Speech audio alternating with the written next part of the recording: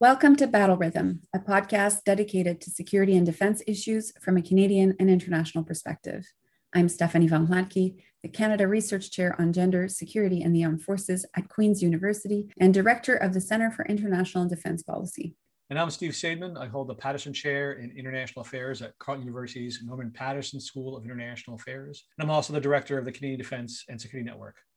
Battle Rhythm is part of the Canadian Global Affairs Institute's podcast network, so please join us every 2 weeks for a new episode. And before we start, we should acknowledge that our podcast is produced at Carleton University, which is located on unceded Algonquin territory, which is home to the Anishinaabe Nation.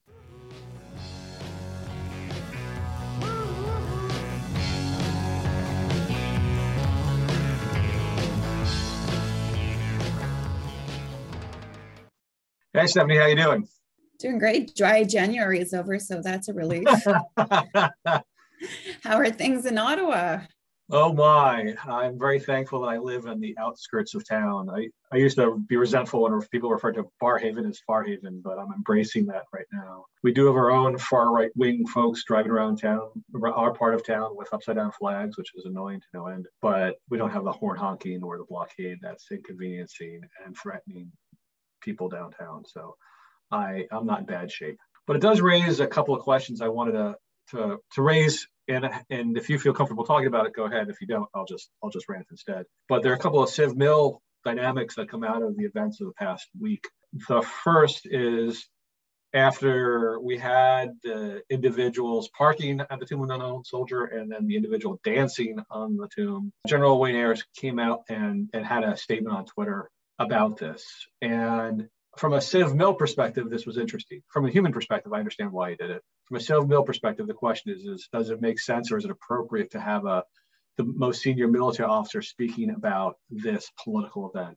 And one of the things that Civ-Mil people have been talking about lately is this whole notion that military people aren't political is a mistake because war is politics by the means. Militaries are always inherently political. They're major actors making public decisions that affect people. And so the distinction that people draw is between things that are political and things that are partisan. And so speaking out on this could be seen as political but not partisan if it's just about the desecration of the Tomb of Unknown Soldiers and the War Memorial, where we give tribute to all the Canadians who've given up their lives in the wars over the past 120 years or so. So I think that, we can say that it might be appropriate, but if you think of it as of these people doing it being part of a partisan activity, that they're either members of the People's Party of Canada, they're members of the Conservative Party of Canada, they're trying to push the Conservative Party of Canada further to the right, they're trying to, overthrow the government. That makes it more of a partisan issue. And I'm curious if you have any takes on this. I think that it's useful to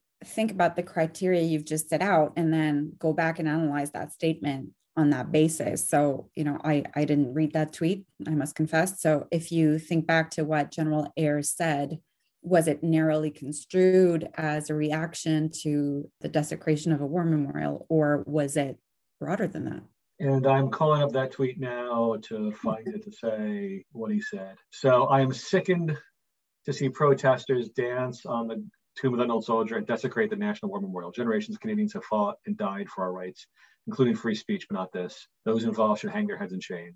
So it's a very, very specific message, and he doesn't say anything about the larger protests. So one can see this as being about protecting something that is sort of within the bailiwick, within the sphere of the Canadian military, which is the place where we memorialize those who've died in conflicts, and it actually has a former, the unknown soldier buried there. So I don't think he overstepped his bounds. I think it was a pretty careful message, but it's still very, very striking to have him say that. I was not surprised to see Minister Anand send out something similar. Her role in this is more straightforward. And obviously, it was not surprising to see the Prime Minister speak out about this because, again, his role is more straightforward. So the second thing that happened is we had some reporters suggest that the military's role in getting involved in ejecting the truckers from downtown and unblocking the blockade of the border in Alberta. And I think it's pretty easy to dismiss because I think that we don't need to call in the military for that. I don't think it's appropriate to call in the military for this right at this point. There are plenty of police folks, RCMP, that can handle this. We don't need to have the military do this. This is not a threat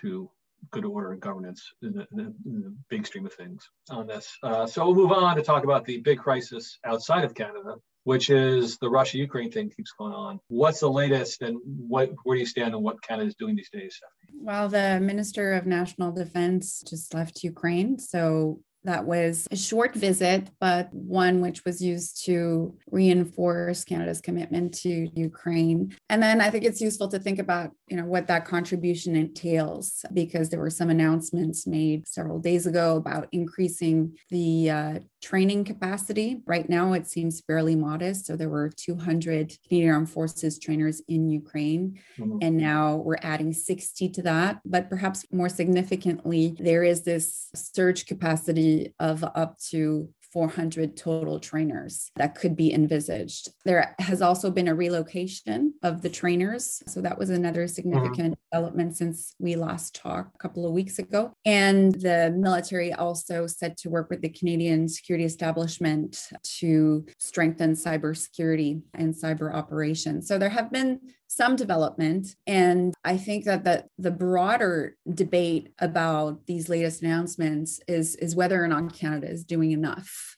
Which begs the question, what are other countries doing? Because we're focused a lot on Canada, the Ukrainian diaspora, and how that is mobilizing greater attention to the crisis in Ukraine and perhaps pushing Canada to do more. But, when you look around in terms of what other NATO allies might be doing, it's just interesting to compare both the political narratives and then how that translates into distinct military responses. So, Germany, France, the UK all have very different takes on what the best approach is moving forward. And of course, the United States is, the more forceful actor in these various diplomatic interactions, it seems to me. What do you make of these latest announcements about this increase of the number of trainers? Do you think it's significant, or do you think it's basically playing up what the CAF is already doing and to showcase what it's already doing with a very modest increase in that capacity?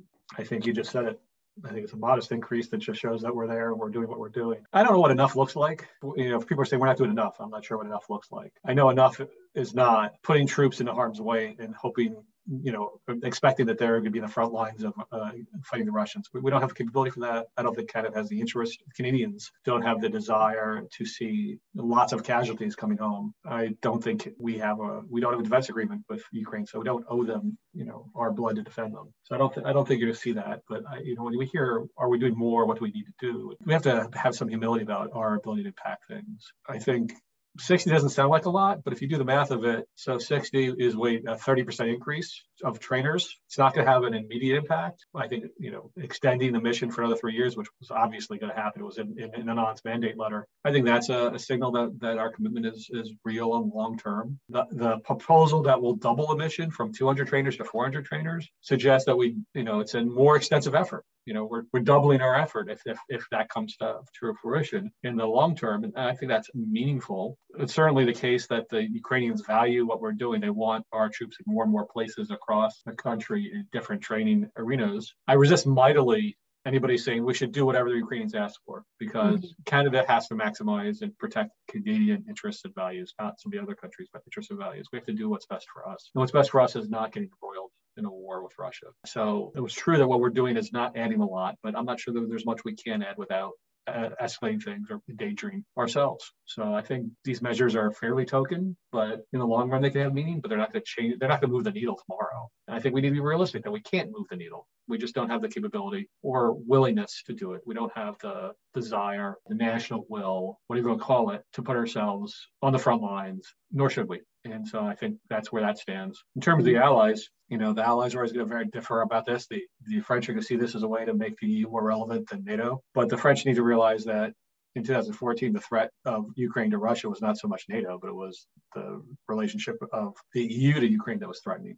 And I think that still remains true to this day, that that's really what upsets Putin. The EU presents a threat of domestic political change in the former Soviet space, of an alternative model for being a successful, vibrant economy, political system. It's not so much about military threats on the borders of the Russian space. It's about the political threat, and that's much more so through the EU. So I don't know what Macron is doing. I do know that Germans are reluctant to get anything at all aggressive going on. One of my posts I have on my blog was from several years ago, which was referring to the NATO Russia Founding Act. That in 1997 they agreed to a variety of things to develop the relationship of NATO and Russia in the aftermath of the Cold War. And the Germans want to keep that thing going, even though it's dead is what I called it in my blog post, because all the premises about it are dead, and it was killed in large part by the Russian aggression against Ukraine in 2014. And I just saw on Twitter that Justin Massey, your co-partner in crime on the your National Security Analysis Network, that the news is that Ukraine will develop a trilateral security relationship with Poland and Britain. And his tweet was, "Expected reaction Canada. Why are we not again part of this new arrangement?" Like, no,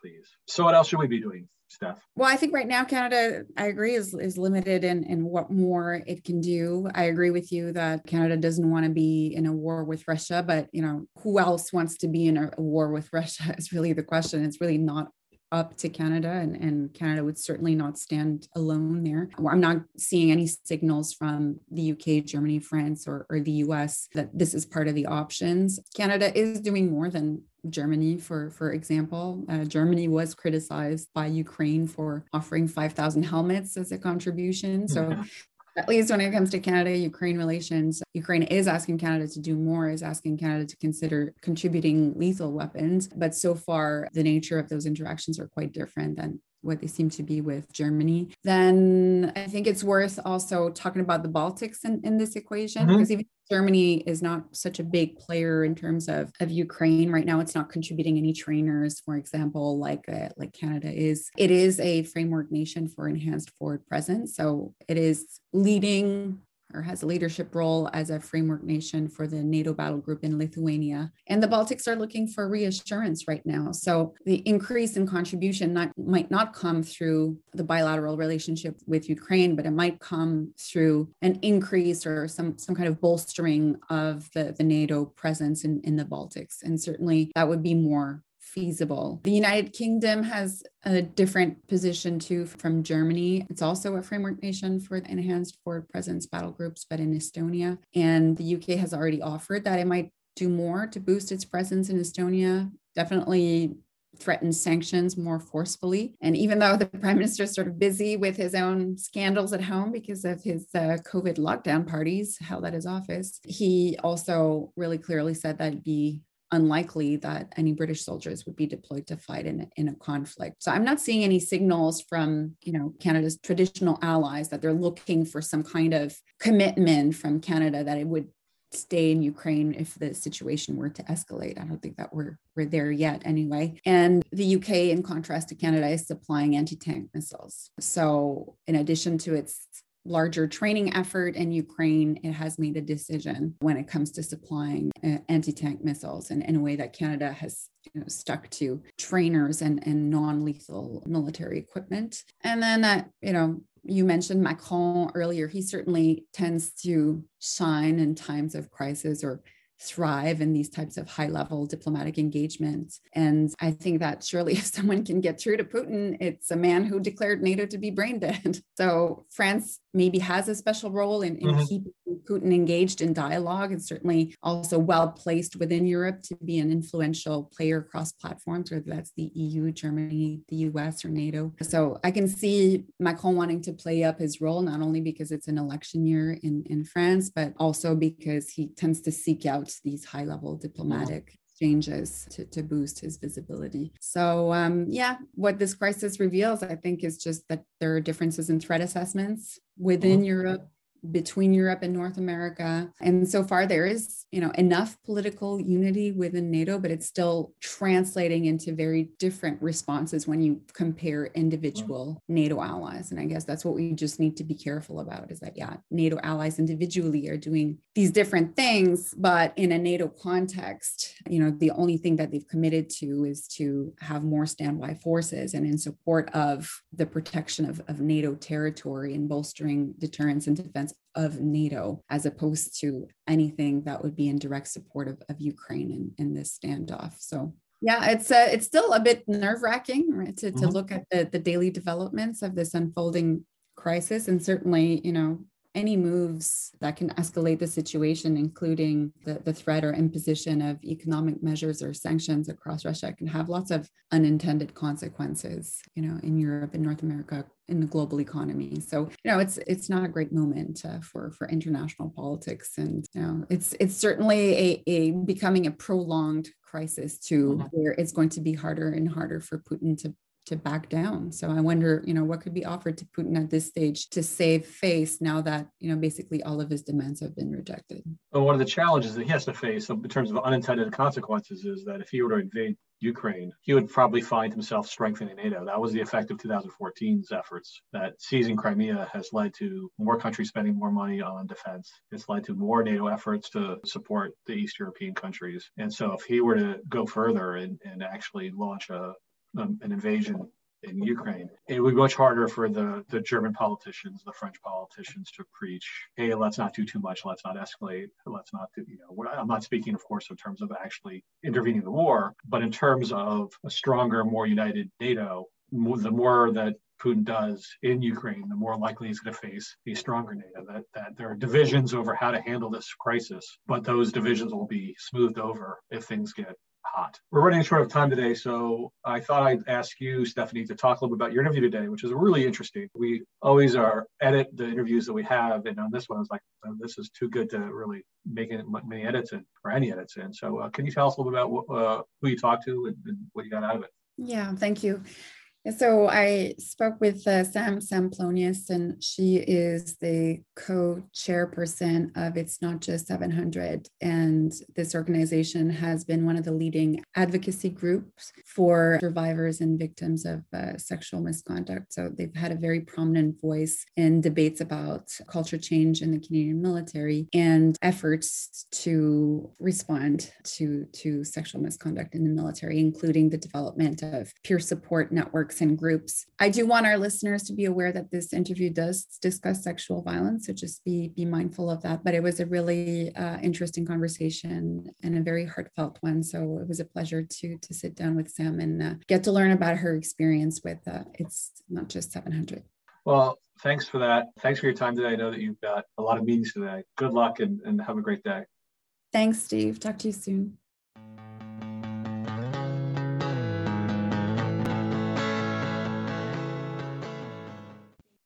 Sam Samplonius is the co-chairperson of It's Not Just 700. She has over 40 years of experience in the Canadian Armed Forces with the Reserve and is a military sexual trauma survivor. As a reservist, Sam maintained a federal public service career concurrently while serving in the CAF. While her career was in materiel management, she also volunteered for many workplace initiatives relating to employee wellness and diversity, gaining extensive experience in joint occupational health and safety program development as a master trainer and union shop steward. For 10 years, she co-facilitated for the Treasury Board JLP anti-harassment course for managers. Now retired from the public service and facing a medical release from the CAF, Sam will be increasing her work in the area of CAF veteran advocacy that she began in 2007. In addition to volunteering as the co-chairperson with INJ 700, she also volunteers as a senior advisor with the Canadian Military Sexual Trauma Community of Practice and an advisor for the Center of Excellence on PTSD.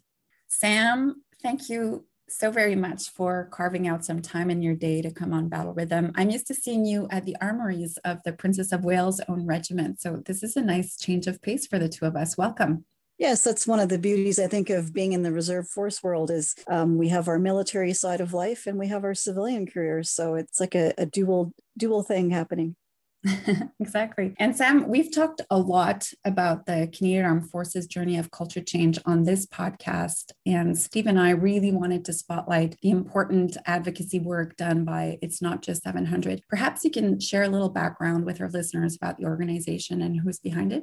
Absolutely. So essentially in March of 2021, it's not just 700 stood up. We're a grassroots volunteer organization, and it's comprised of the membership of people within our community peer support group on Facebook that was first started with It's Just 700 way back in 2015. And myself and Dr. Laurie Bouchard were moderators and peer supporters, informal peer support on that particular group. And when it was coming to an end and being disbanded, myself and Dr. Bouchard figured that it was still a definite need. We didn't want to at the time, I think we had about 300 members, and we just didn't want to leave them hanging and have no place to go, because the space there had been kept safe and secure, and a place that anybody that had experienced military sexual trauma had a place to go, to find resources, to find just other people that they could get a connection with that had gone through the same things and,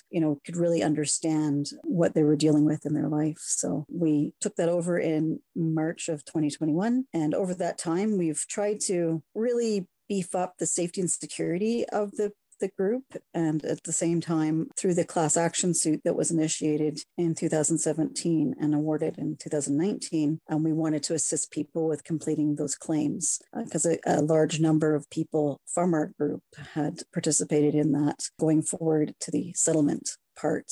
We traveled to Ottawa, where a lot of people testified at the hearings. So it was something that, while it wasn't initiated by our group, it was certainly participated a lot by our group. So just all of that support stuff, wanting to make sure people had a place to go, because that was really the main reason we were created. Is military sexual trauma was it was either whispered or people didn't even recognize what that was. So I would say that probably 2015 was when things started to begin to become more professional and aware of just the fact that it was a legitimate trauma and it was happening, unfortunately. And you're currently the co-chairperson of It's Not Just 700. May I ask why you decided to take on this advocacy work? Well, for myself, through my military service since 1981, the Canadian Armed Forces has always been an important part of my life. I've served primarily as a reservist due to marital and career responsibilities, but it's always been something very important to me. My father's village in Holland had actually been liberated by the very first regiment I was affiliated to, the Royal Westminster Regiment. So when I found that out at the young age of 16, I was determined to pay that back, because, of course, without my father being able to immigrate to Canada after the war, I would not have been born, and my children would have been born, and just all those kind of,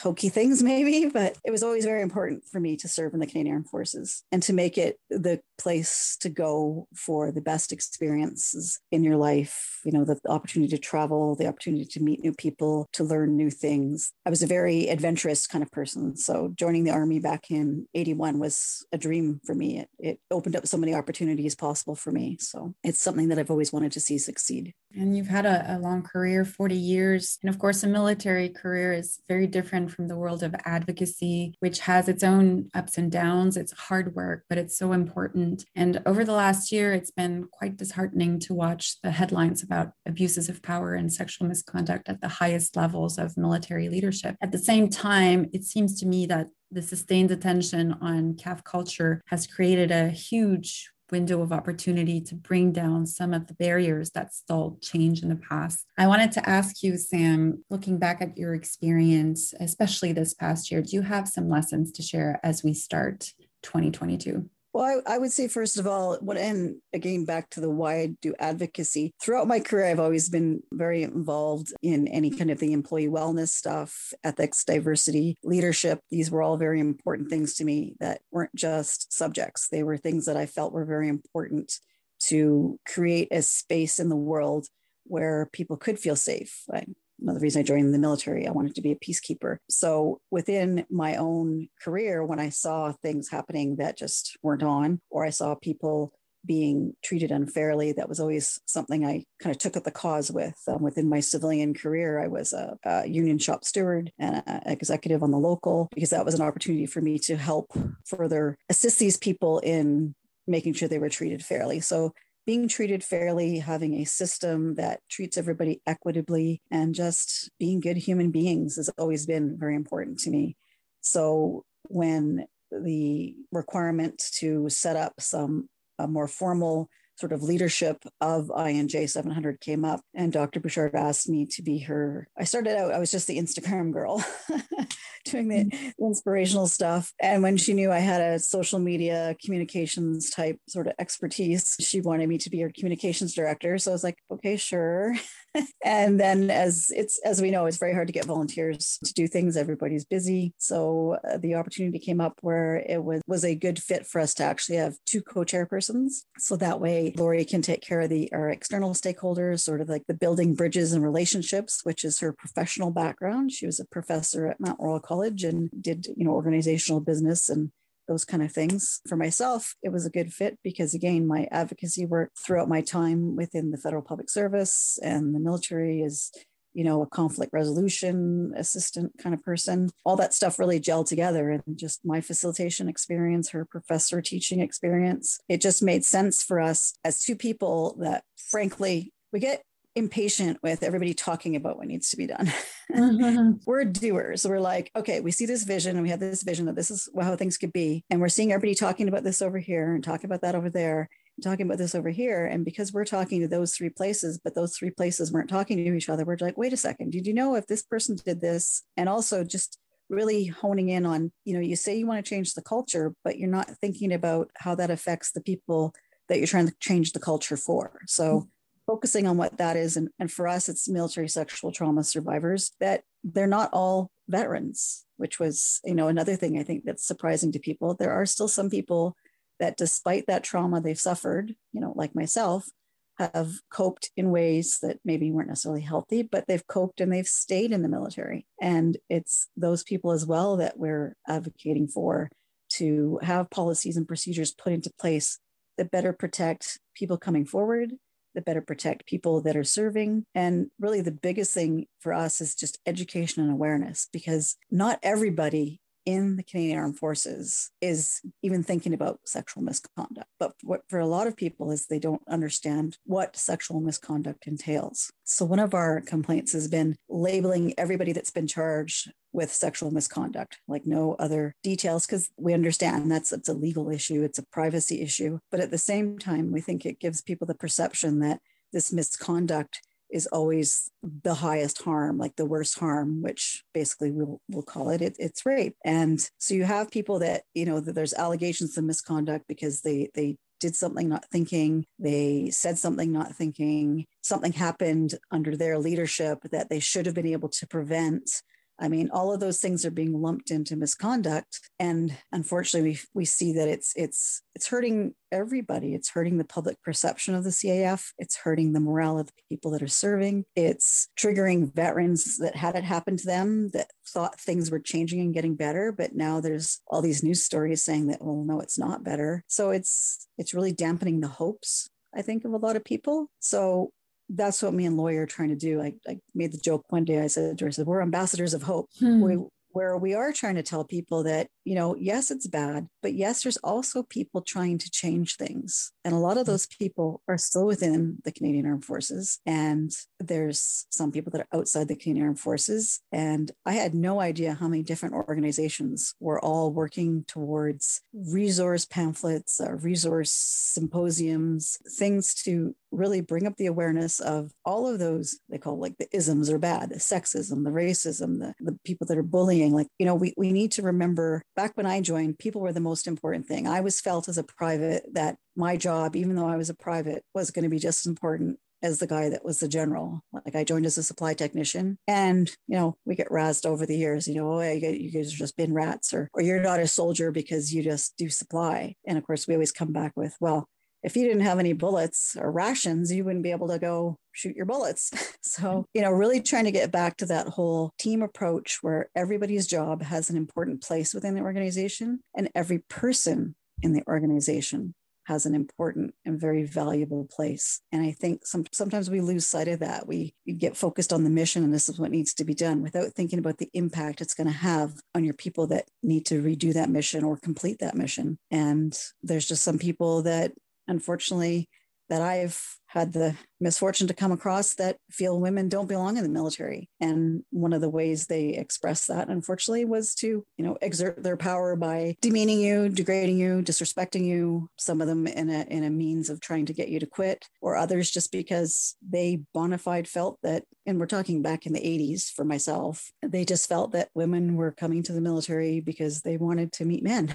And, we came across that a lot. Just try to change that culture of, women want to join the military because they want a career. And if they're qualified to do certain jobs and can meet the requirements of the job, then that should be the deciding factor. And this also applies to any gender, because every gender comes in different body types. And some body types are well suited to carrying, 200 pounds of kit. And other body types are very suitable for work in an office because it takes self-discipline to sit in a chair all day.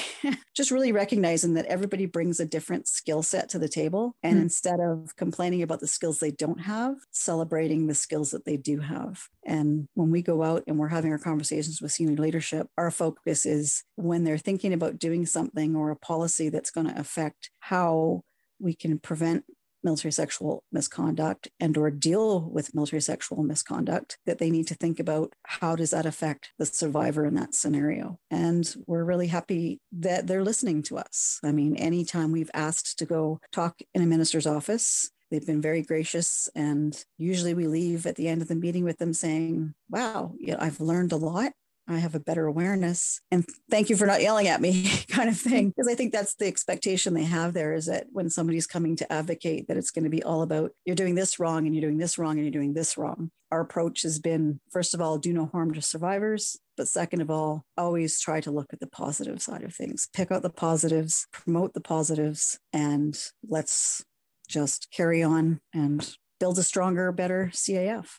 And I'm happy to hear that when you're knocking on doors, those doors open, because it's probably a big change that we've seen. If we even look back in the last 5-6 years, from my perspective as a researcher, I can see there's a lot more willingness to listen and to interact with external stakeholders. And what I'm hearing from you here is that you've also have an easier time now to get your voice heard, personally, also through the advocacy work you do with INJ 700. Indeed. And we do owe a debt of gratitude to those people that did stick it out and go sit in the committee meetings and really kept that pressure on, because we fully recognize that without those people that do that and continue to do that, it does make Lori and I's volunteer work easier, because they're already familiar with the issues and the impacts. And that's one of the things that we really try to dwell on, even within our informal peer support group, is to, when you're having an issue, let's focus on how it's affecting you as opposed to what happened to you. And because that's the thing that you're dealing with now. You can't deal with what happened to you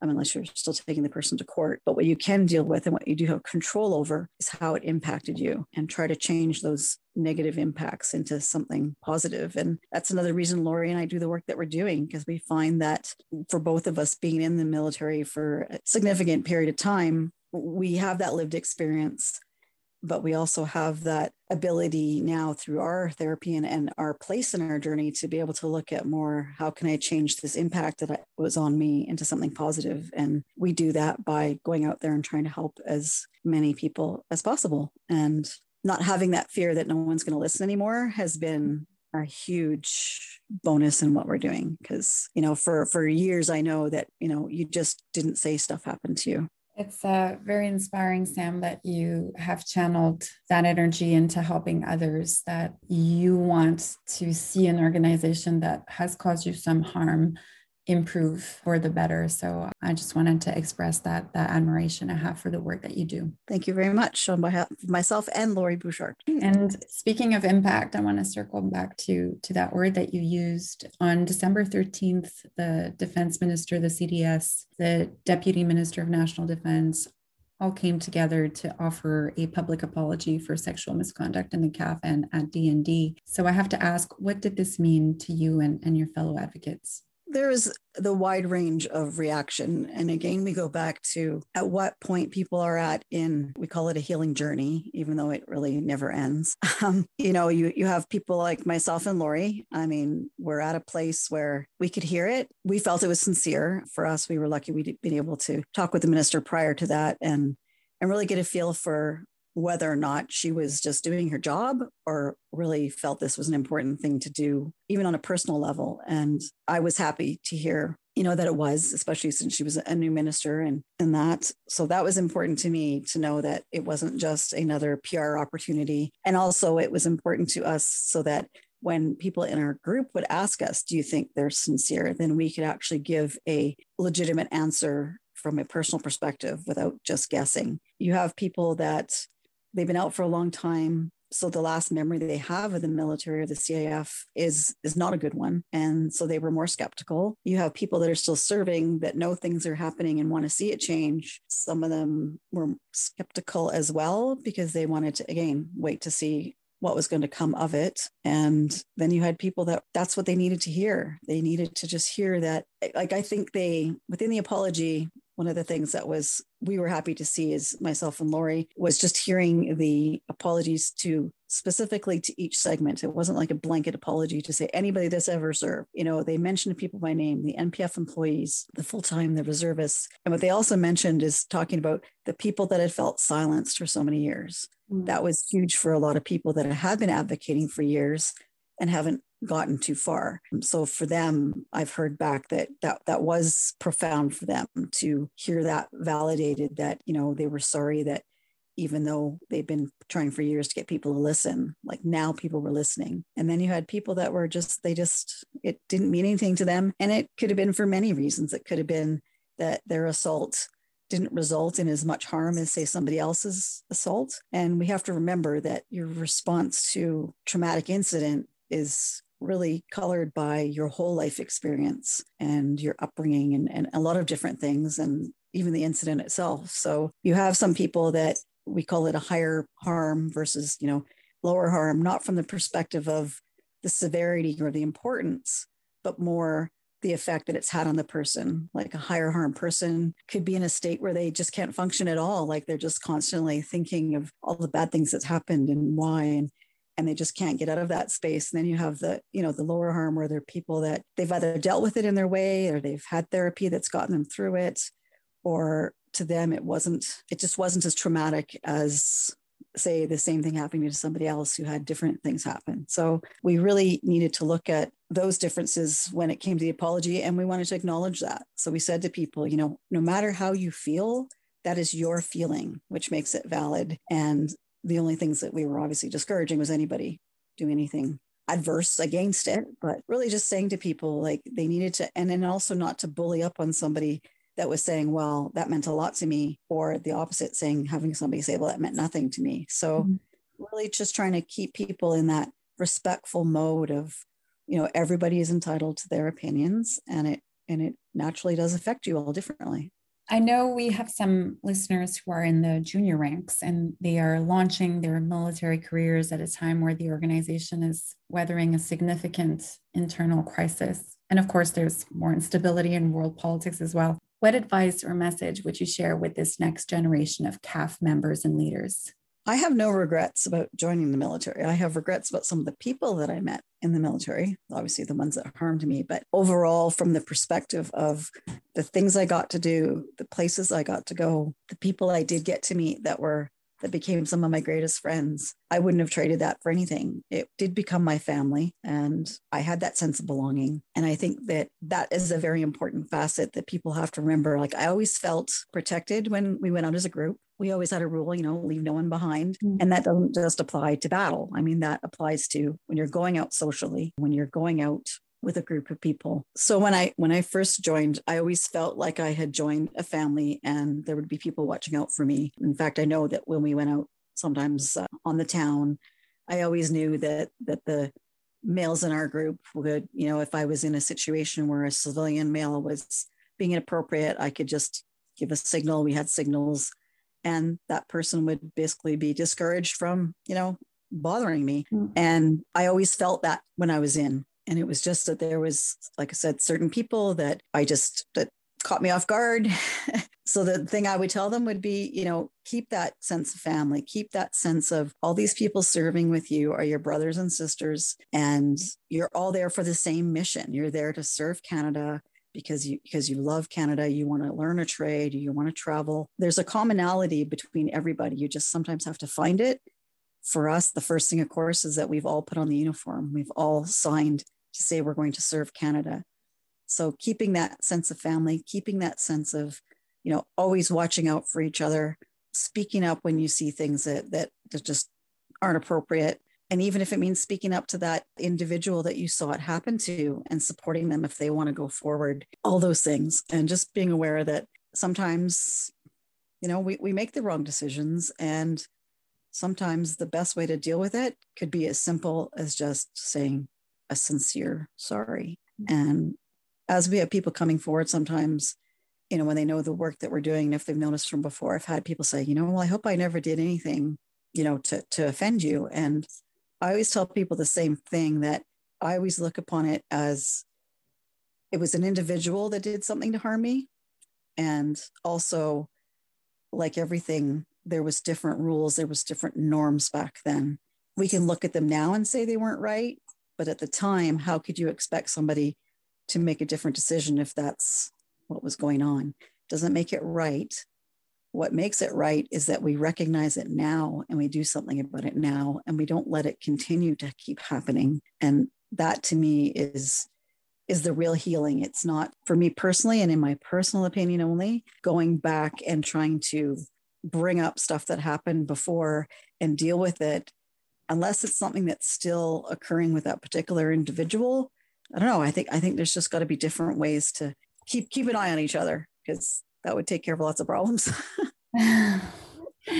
Well, you've talked at the front end about what service meant to you, and you've just talked about what has inspired you to keep going and the people around you in that sense of family. As we wrap up the interview, I wanted to see if there's anything else that you'd like to share with our listeners, or misconceptions you'd like to address about this whole journey of culture change, or just about your entire experience being an advocate for survivors of military sexual trauma. Our biggest thing, and we've said this since the very beginning, is it's not a gender issue. It's not women against men. It's not men against women. There are, as has been seen now through the class action and the amount of claimants and the percentages of male and female that have been put out there, it comes down to a lack of respect for another human being. And I tell people that because if you respect another person, how, really can you hurt them? Like, respect is obviously a large spectrum, but it can even go as far as loving somebody, so how can you hurt somebody that you respect? So just promoting that respect, calling out people, not in a mean way, but, even if you have to be like, hey, that wasn't really cool or something, just really making people more aware. And that's what we want to keep doing, making them more aware that the respect is everything.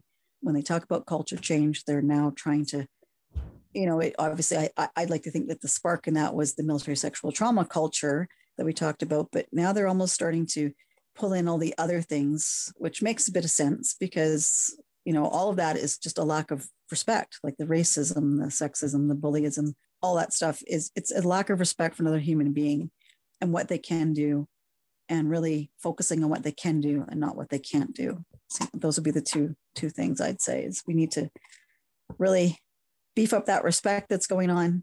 Oh, it's important. So it's good to welcome Isis, your sweet service dog, by your side.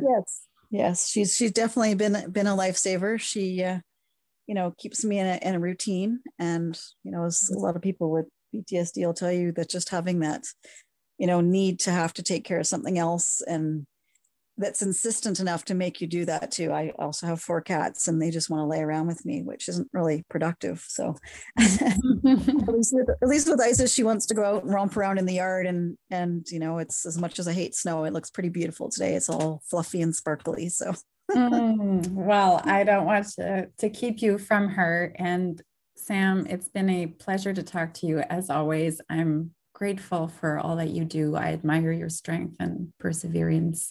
Just thank you once again for sharing your thoughts with us on Battle Rhythm. And thank you and everybody and all your listeners for all those people that, again, are supporting culture change and want to see the CF be a better place. You know, it's just awesome. Let's do this.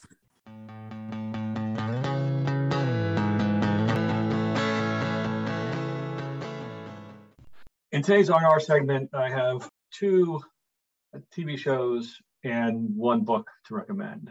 The book is Twilight of the Gods. It's a third of Ian Toll's Pacific War trilogy. I've already recommended the first 2, so I've got to finish that off by recommending the third. This one contains a lot of material I really didn't know much about in terms of endgame in the Pacific. It's really fascinating. It's really gripping history and really well written and very thorough and builds nicely on all of the history that's been done over the past 70 years. It's just a really striking study of the part of the war that we don't really spend as much time thinking about and talking about. So I recommend Twilight of the Gods, the third book in the Pacific War trilogy.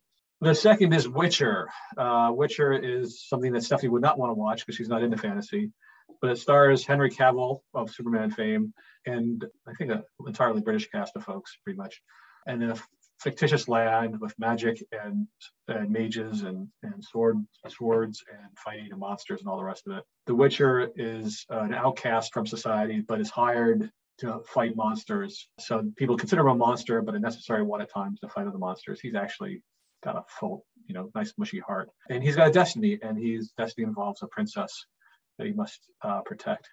But first he's got to find her, and first he's got to start looking for her. And so the first season is about 3 characters who are living entirely separate timelines and realities, and they start to merge towards the end of the first season, and I'm now into the second season.